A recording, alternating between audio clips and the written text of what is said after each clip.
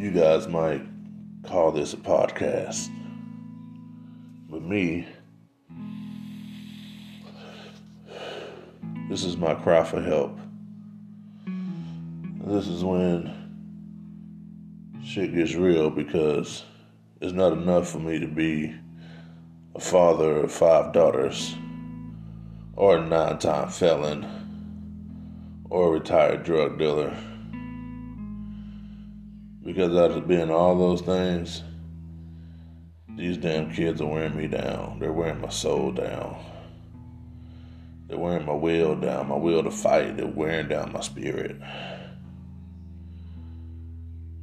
So if you're hearing this, these episodes might be my last will and testimony.